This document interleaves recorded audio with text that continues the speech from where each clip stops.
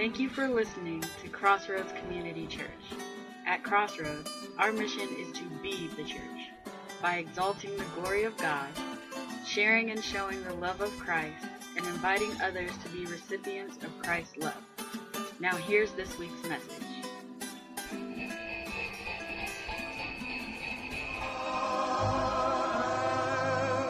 Have yourself a merry little Christmas night. All right, as you make your way back to your seats and get situated, for those of you who are just joining us, we're wrapping up a series called Christmas Through the Ages, where we were kind of looking at different ages in history and how Christmas was done and some of the different ways people celebrated and how that impacted us. And we started with A Christmas Carol. How many people read the book or saw a movie or saw a TV show or something based on it? And it was 1843. Charles Dickens wrote this book called A Christmas Carol, and it was actually originally his plan. I think I said this when I talked about it. His plan was not to write that. His plan was initially to go out and write a government report so he could shed light on the plight of the poor. And in addition to that, he wanted to get people focused on returning back to traditional Christmas celebrations rather than all the commercialism and all that stuff. Instead of writing the report, he thought, I will write this Christmas Carol that shows where we are and where we need to be. And then we talked about, last week, World War II, separation of family and the pains of war and how people just, all the things that they had to endure in their traditional Christmas was kind of, for lack of a better term, violated because they couldn't be with family and friends. They were separated by, several, nations apart. Some of them were lost during the war. And before I continue, let me do this. I want us to take a moment and just pray for our military because the same is true today. There are many military families that are separated because of war, because of loved ones who were lost during the war. There are some people who are in the military and they're not at war, but they're just so far away that it's impossible, or their duties won't allow them to stay or visit or see their loved ones over the Christmas holidays. So just bow your heads for a minute and let's lift up our military. God, we acknowledge that some of the freedoms that we enjoy were provided by the military people who serve this nation.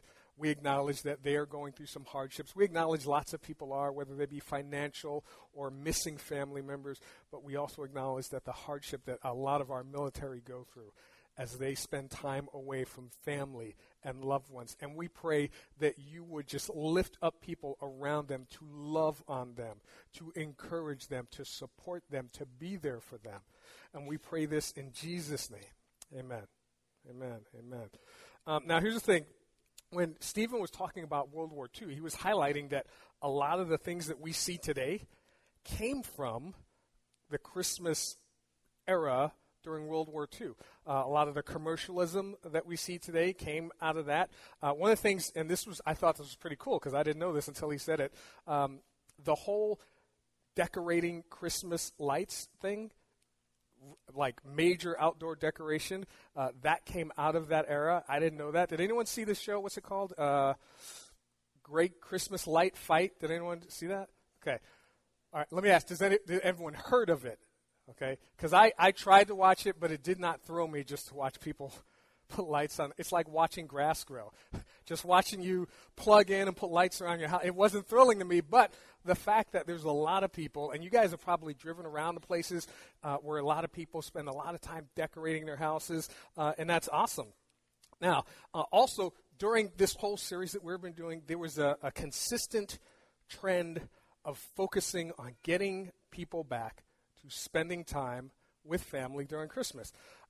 And this particular series or message that we're doing is on a time, I don't know if people spend time with their family or not, but we are at I Love the 80s. And I don't know if some of you weren't born during the 80s, or you don't remember the 80s because you were kind of young. Some of us, we had a lot of fun in the 80s. It's okay, raise your hand. Don't be ashamed. That's right. All right, praise God. We had a lot of fun in the 80s. In my head, it wasn't just hand raising. There was a lot of clapping. But there are other things that came out of the 80s that were good, some pretty cool stuff. And there are some things that came out of the 80s that were not so good. Now, if you go online, okay, and you look at this, you'll see, you could just search best of the 80s, worst of the 80s. You'll come up with all kind of stuff, all right? So I just compiled a short list, but this is not based on the internet. This is just my preference. And as I show you these things, some of them might resonate with you. Some of them, you guys will be like, no, don't know what you're talking about, all right? But some of the cool things that came out of the 80s, for me, my culture, just of the top three, number three was hip-hop music, back before they turned hip-hop to rap, okay? But hip-hop music was awesome in the 80s. It started in the 80s. Now, for some of you, you're like, what is hip-hop? Is that a movie, Easter? No. But for some of you, what came out of the 80s was metal music. You don't have to raise your hand, but anyone, the metal, yeah, okay. A lot of you had the metal music, all that kind of stuff. And pop music really kicked back up in the 80s with like the whole, you may not be a fan of, but Michael Jackson thing kind of kicked the 80s back up. How many people were like, every time they showed a video, you'd watch it to see exactly when his hair caught on fire? Anybody? Okay, I did that because every time they showed it, I was like, was it that? There it is, there it is. But a lot of music came up out of the 80s. For me, personally, it was hip-hop, and I realize a lot of you guys have your own opinion about hip-hop. But I imagine for a moment, all right, rather than the hip-hop you heard like today on the radio, if, for example, our praise team were doing hip-hop music, it would look, yeah, we went there, something like this. Here's the deal. We cannot go on until we get at least Patty to stand up and go like this. Come on. Patty, one time. Just one time. Come on.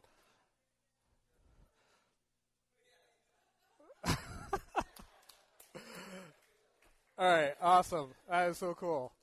All right. But for some of you guys, maybe it wasn't hip-hop, but a lot of good music came out of the 80s. Another good thing that came out of the 80s was a sense of community that transcended just local communities. How many of you guys remember Hands Across America? Anybody? Yeah, that was powerful. It was the entire globe basically acknowledging our little center of the globe is not all there is, that we are connected. And if you were around, if you didn't participate in it, you kept track of it and on the news and everywhere where it was blowing up and people acknowledging, hey, that we are all together, we're all doing life together. Now, another thing that came out of, and again, this is me, this is mine, and I don't know why anyone wouldn't expect this, especially from me, but the cool thing that came out of, there we go, cell phones. Now, granted, they were $2,000 to $3,000 a month, and that was like the budget plan. And they were also the size of like, the stool here. They were like huge. And my first cell phone was in one of those, you remember those Felix the Bag medical case kits? Yeah, I had one of those that I'd carry around. At that time, I thought I was cool. Obviously not. But those were like some of the good things, and you guys have in your head some of the good things that came out of the 80s, but also there were some not so cool things that came out of the 80s. And once they did turn hip-hop into rap, it was not that good because it went from just celebrating, hey, this is great, this is life, here's my life, to demeaning and dehumanizing women and other people and putting focuses on all kind of bad stuff. And it was no longer about the music or the culture. It was just about so much stuff that was just not cool. So for me personally, as we got to the end of the 80s, I started not being so fond of rap music. Loved hip-hop, not so fond of rap. Also, one of the bad things, big hair. Not trying to call anybody out, all right? Not saying anything about anyone who has had or will have big hair, but it wasn't. Now, we can admit, those of us that were around, there were a lot of not good fashion things about the 80s, okay? Anyone have stonewashed jeans? Okay, all right. Back then, they were cool. Try going to the mall today. Not that cool. Now, here's the thing, another thing, and this is, some guys actually had this, but mostly ladies. Remember the shoulder pads? Your shoulders had to be near your ears because they were big shoulder pads and all that kind of stuff. Now, personally, I had, and maybe this was just me because I also liked the metal music, but there was a phase where I had a like spiked choker collar and spiked wristbands that I wore around. That was then. I don't have any at home now. Christy would not allow that. But the other thing, how many remember Miami Vice? Yeah.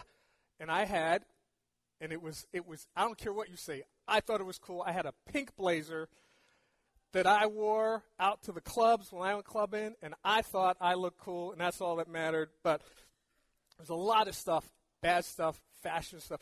The 80s were not the greatest time fashion-wise, and I'll just leave it at that. But here's another bad thing that came out of the 80s, and that was crack.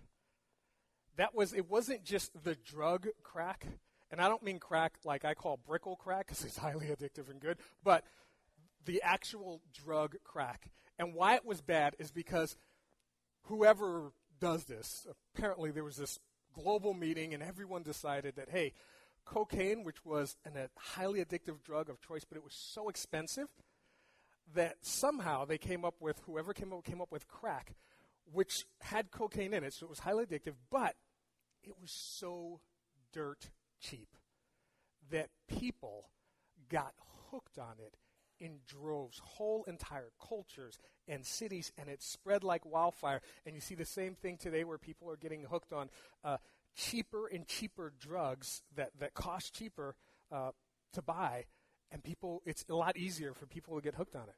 So a lot of good stuff came out of the 80s, a lot of bad stuff came out of the 80s. One of the things that kind of swept by that a lot of people didn't notice that came out of the 80s is a return to the church. Now, I don't know if you can see this up here, but mega churches did exist prior to the 80s, but they started to really blow up in the 80s. And a lot of things contributed to that. One was all the racial tension from the 60s and the 70s, a lot of it heavy in the 60s, and people trying to get over it in the 70s, even though there was this awkward tension. In the 80s, you had a lot of people that weren't around in the 60s that were like, oh, it's okay for the races to mix, so they just did. So they started going to church together. Also, you had some of the people that did participate in some of the racial tensions of the 60s and 70s that were just trying to move on past it. You had a lot of people that experienced as technology, like not just a cell phone, but technology and computers overall, the stuff started to blow up and people started to get more prosperous. They started to go to church together, and a lot of the walls that kept people separated were broken down, and more people started to going to church together. And if you look today, there are mega churches like all over the United States. And a lot of things made it easier. One of the things, and I'm trying to find a way to say this without offending anyone, but well, let me preface it with this. A lot of the churches used to have a lot of liturgy, where they would have like responsive readings and prayers and candle lightings and maybe someone reading the scripture or leading a prayer instead of just a pastor doing it, which is great. There's nothing wrong with that. But what happened is they started to make that cookie cutter to where you would walk in and there'd be a liturgist, a psalm read, a candle lit, and the sermons were like 10 minutes long so that you can have this liturgy, and there's nothing wrong with that, but it was the exact same thing week after week after week, the exact same way, sometimes the exact same songs, week after week after week. And then in the 80s, really started in the 70s, but it hit a highlight in the 80s, people started saying there's different ways to worship Christ. We can worship him with more music. We can worship him with longer messages, which some of you say, no, please no, but longer than 10 minutes. And people started to come to churches that were saying, hey, there's nothing wrong with liturgy. We'll keep the liturgy, but we're going to just worship Christ any way possible and by all means necessary. All right? So people began sharing also Christ with each other. Before, especially today, if you look around today, it's not popular to go back into your workplace and share, we had an awesome time on Sunday, we were talking about church in the 80s, and, here's what God did for me in the 80s and blah, blah, blah. Can't do that today. But in the 80s, people went back, and they said, hey, I had an awesome time. What'd you do this weekend? Oh, I went to church. We had an awesome time. We were talking about this and that, and they would sit down and have conversations, and then either the next Sunday or several Sundays after, they'd bring those people with them to church. And the churches grew, and there was this huge return to the church, all right? So here's what we're going to do. I want to look through the Bible, because one of the things that made the 80s so powerful is that when people returned to the church, the entire family went. Mothers, brothers, sons, daughters, fathers, stepkids, adopted kids, neighbors' kids. I mean, some of you guys remember where, when you went to church, it may not have been with your parent. Another parent came by, picked you up, and said, yeah, we're going to church. Come with us. Whole families and communities went to church together to worship God together. And here's one of the key things that made it okay, is because the people that came into the church, a lot of them had issues. A lot of them had baggage. But it was okay to walk into the church and not be perfect. It was okay to walk in knowing, I was one of the people that was addicted to crack, but now I want to come to know Christ. That was okay. I was one of the people who had a messed up family life, but that's okay. I was one of the people that was poor and penniless or homeless, and I'm trying to get my life back together, and now you walk into the church. No one judged you. They just accepted you and said, come worship with us. Whole families went. Whole communities went, and there was this huge return to the church. If you have a Bible, open it up to the book of Matthew, chapter 1. And in Matthew chapter 1, I want to show you this lineage. Many of you guys are very familiar with this. It's the genealogy of Jesus Christ, and it talks about his genealogy. And some of you guys heard this, but one of the things that we need to do today in the church is today what happens is we've kind of gone up, down, up, down, up, down. There was a time when it was okay, regardless of what your issues were. I just want to come and worship Jesus. Hey, that's okay. Then we kind of went to this thing where you had to dress up, and you had to put on a suit and a tie and everything, because you had to give your best. And we said only these people who come dressed right and come in the right way are accepted in the church. Then we've kind of slipped back, or we're trying to go back to the way Jesus did, which was, doesn't matter how you come. Just come and worship and experience God. And there was this cycle of the church being the one to determine who is acceptable to walk into the church. And that's not the way it was meant to be. And if you walk through this genealogy, starting in chapter 1, it says, a record of the genealogy of Jesus Christ, the son of David, the son of Abraham. Verse 2 says, Abraham was the father of Isaac. And many of you guys have heard this before. Abraham was not like a Christian. He wasn't what we would call, a Hebrew or Jewish person. Abraham, before God called him, he was a worshiper of multiple gods, because that's the culture that he lived in. He worshiped multiple gods. He worshiped the God of the sun, the God of the moon, the God of the harvest, the God of the fields, the God of the sheep, all these different gods he worshiped, and that was commonplace. So he wasn't like this perfect person who knew God and acknowledged God, and God said, leave and come follow me. When God spoke to him, it probably freaked him out, because the God of the moon didn't speak to him, the God of the trees didn't speak to him, the God of the rivers didn't speak to him, and all of a sudden God spoke to him. And if you read in Acts, it actually tells us that the first time, God had to call him twice, because God said, come and leave your family, and he didn't. He stayed with his family. The second time, God said, come and leave your family, then he left his family and obeyed God. So he obviously had some issues.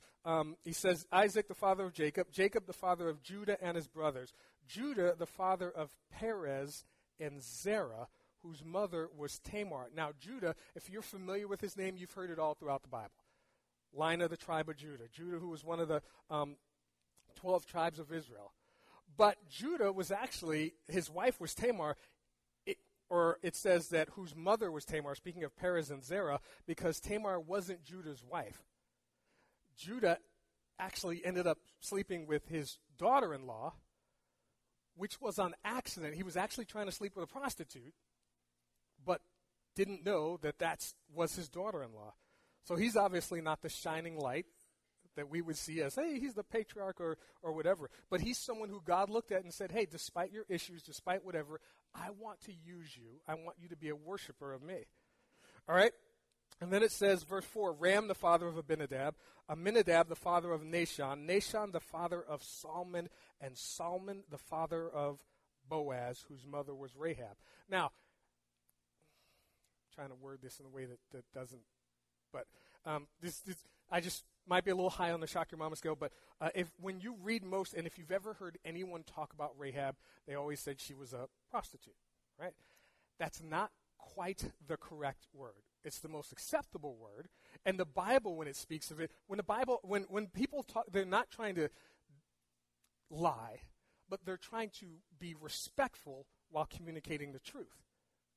But if we were to write this today, the person that God was speaking to say, write the genealogy, instead of prostitute, it would refer to her as forgive my language, as a slut.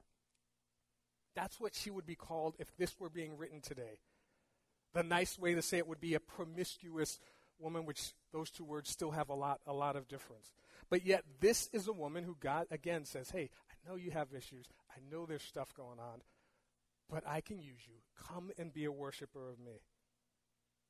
Boaz, the father of Obed, whose mother was Ruth. Obed, the father of Jesse. And Jesse, the father of King David. Now, as we read on, and most of you guys know this already, David was the father of Solomon. David was a murderer. He was an adulterer, whose mother had been Uriah's wife. Solomon, the father of Rehoboam. Solomon was the wisest man on the planet, but he had a womanizing problem, like to a degree that no one on this planet has ever seen.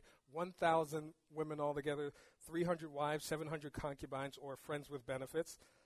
And Rehoboam, the father of Abijah, Abijah, the father of Asa. Now, Rehoboam, most of us don't know much about him. He's only gets this much, attention, but he's the guy who split and caused the split in Israel to where it was one nation, and then it became the northern kingdom of Israel and the southern kingdom of Israel. Forever, he is remembered as the guy who split God's people and the most powerful nation on earth at the time. That's his legacy. But still, God used him. Now, here's the cool thing. I'm not going to read through the rest, but if you drop down to verse 17, it says, thus, there were 14 generations in all from Abraham to David, 14 from David to the exile to Babylon, and 14 from the exile to the Christ. Now, if you look at the first 14, starting in verse 2, the first 14 are just people who messed up, people who made mistakes, people who kind of had accidents, people who had issues, people who had stuff going on in their lives just like we do, but God still used them. If you look at the next 14, starting with David, it talks about not just people who messed up, but kings who messed up. These are people who supposedly, if they mess up, people die, lives are at stake, there are national consequences. Same way we kind of look at our politicians, but yet God showed them grace and mercy and love and said, I still want you to be a worshiper of me. And I'm not, Republican or Democrat. I don't do the political thing. That's why I'm an independent. But what if, regardless of who is in office, the church showed grace and prayed for and tried to encourage and support whoever was in office?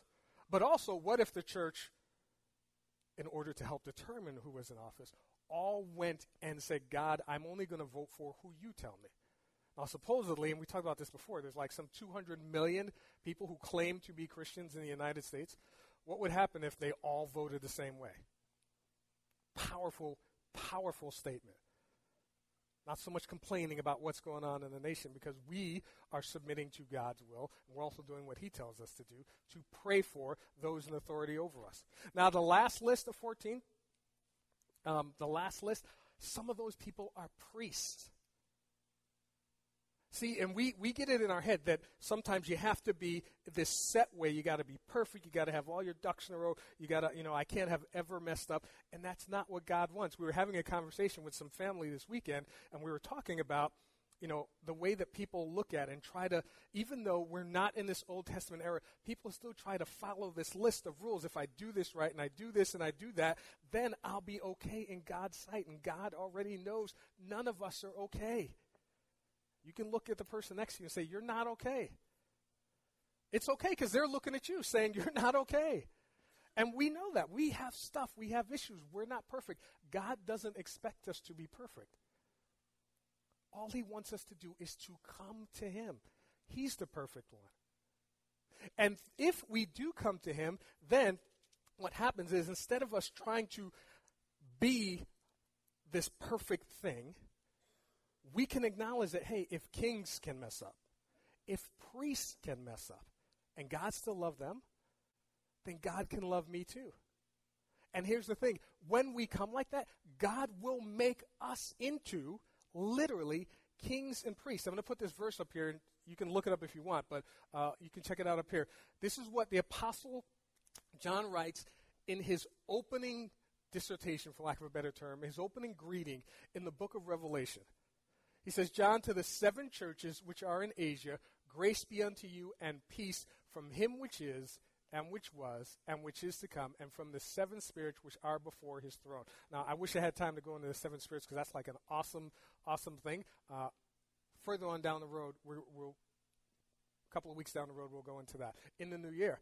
All right? And then he says this, and from Jesus Christ, who is the faithful witness and the first begotten of the dead, and the prince of the kings of the earth, unto him that loved us. And again, he's reiterating, God loves us and washed us from our sins in his own blood. All the issues that we're trying to correct, he takes away. He washes them away. We don't have to be perfect. We just have to acknowledge him. And this is what he says. He says, and hath made us kings and priests unto God and his Father. To him be glory and dominion forever and ever. Amen. When we put aside the list of things that we want to live up to or that we expect other people to live up to, and we just acknowledge, God, hey, we've all got issues. We all don't get it right. We all make mistakes. We all have stuff wrong in our lives. We've all got some issues that we've tried to get over or are trying to get over or are trying to maybe move on from. And what happens is a lot of people, when they come into the church, they look at other people and we look at the way they're dressed. We look at maybe what they drove up in. We look at something and we judge them and we form this judgment about them. And sometimes it's hurtful, and sometimes it's harsh. And I've talked to people that said that they were judged because of what they wore. They were judged because of their family status, because either they were divorced or because they were a single parent or for this or for that, or because they had this job or that job and didn't make enough money like all the other people. And here's the thing, God just says, come.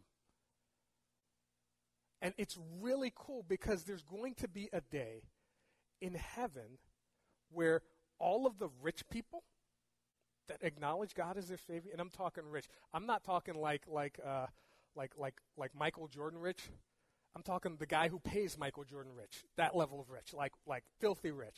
There's going to be those people sitting and praising and worshiping at the feet of Jesus along with the people who barely made $7 an hour.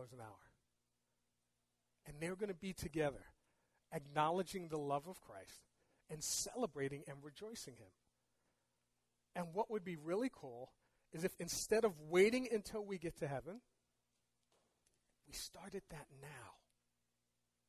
That we started when we go out and talk to people about the love of Christ. We're not just talking to the people who we think are at the same financial status or talking to the people who we think, they don't have as many issues, but we just go out and share the love of Christ. This is why Christmas is so awesome. Because it sparks something in people that makes them want to celebrate and talk about this, the birth of Christ. That it makes people want to say, hey, you know what? My issues don't matter. This is Christmas time. This is what it's all about. Rejoicing that God loved us so much that he stepped out of his kingdom, his heavenly kingdom, to come down and be born as a child. Now, I don't want to offend anybody, but being a baby after being God is a huge step down. I mean, going from like commanding the universe, and I'm not saying that he still wasn't God, but going from commanding the universe to, I know I'm hitting the shot your mama scale again, but having to have someone wipe your butt is a huge step down.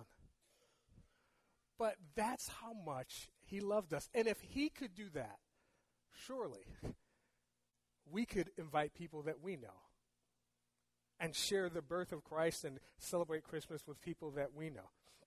I'm going to ask the band to come up, and as they do, I want to spend just a moment in prayer before we sing, because, as I said before, the birth of Christ, it literally rocked the universe. And prior to, probably within the last 100, 150 years, it was a globally accepted phenomena that God loved everyone in the world, so much so that he sent his son to be born in a manger.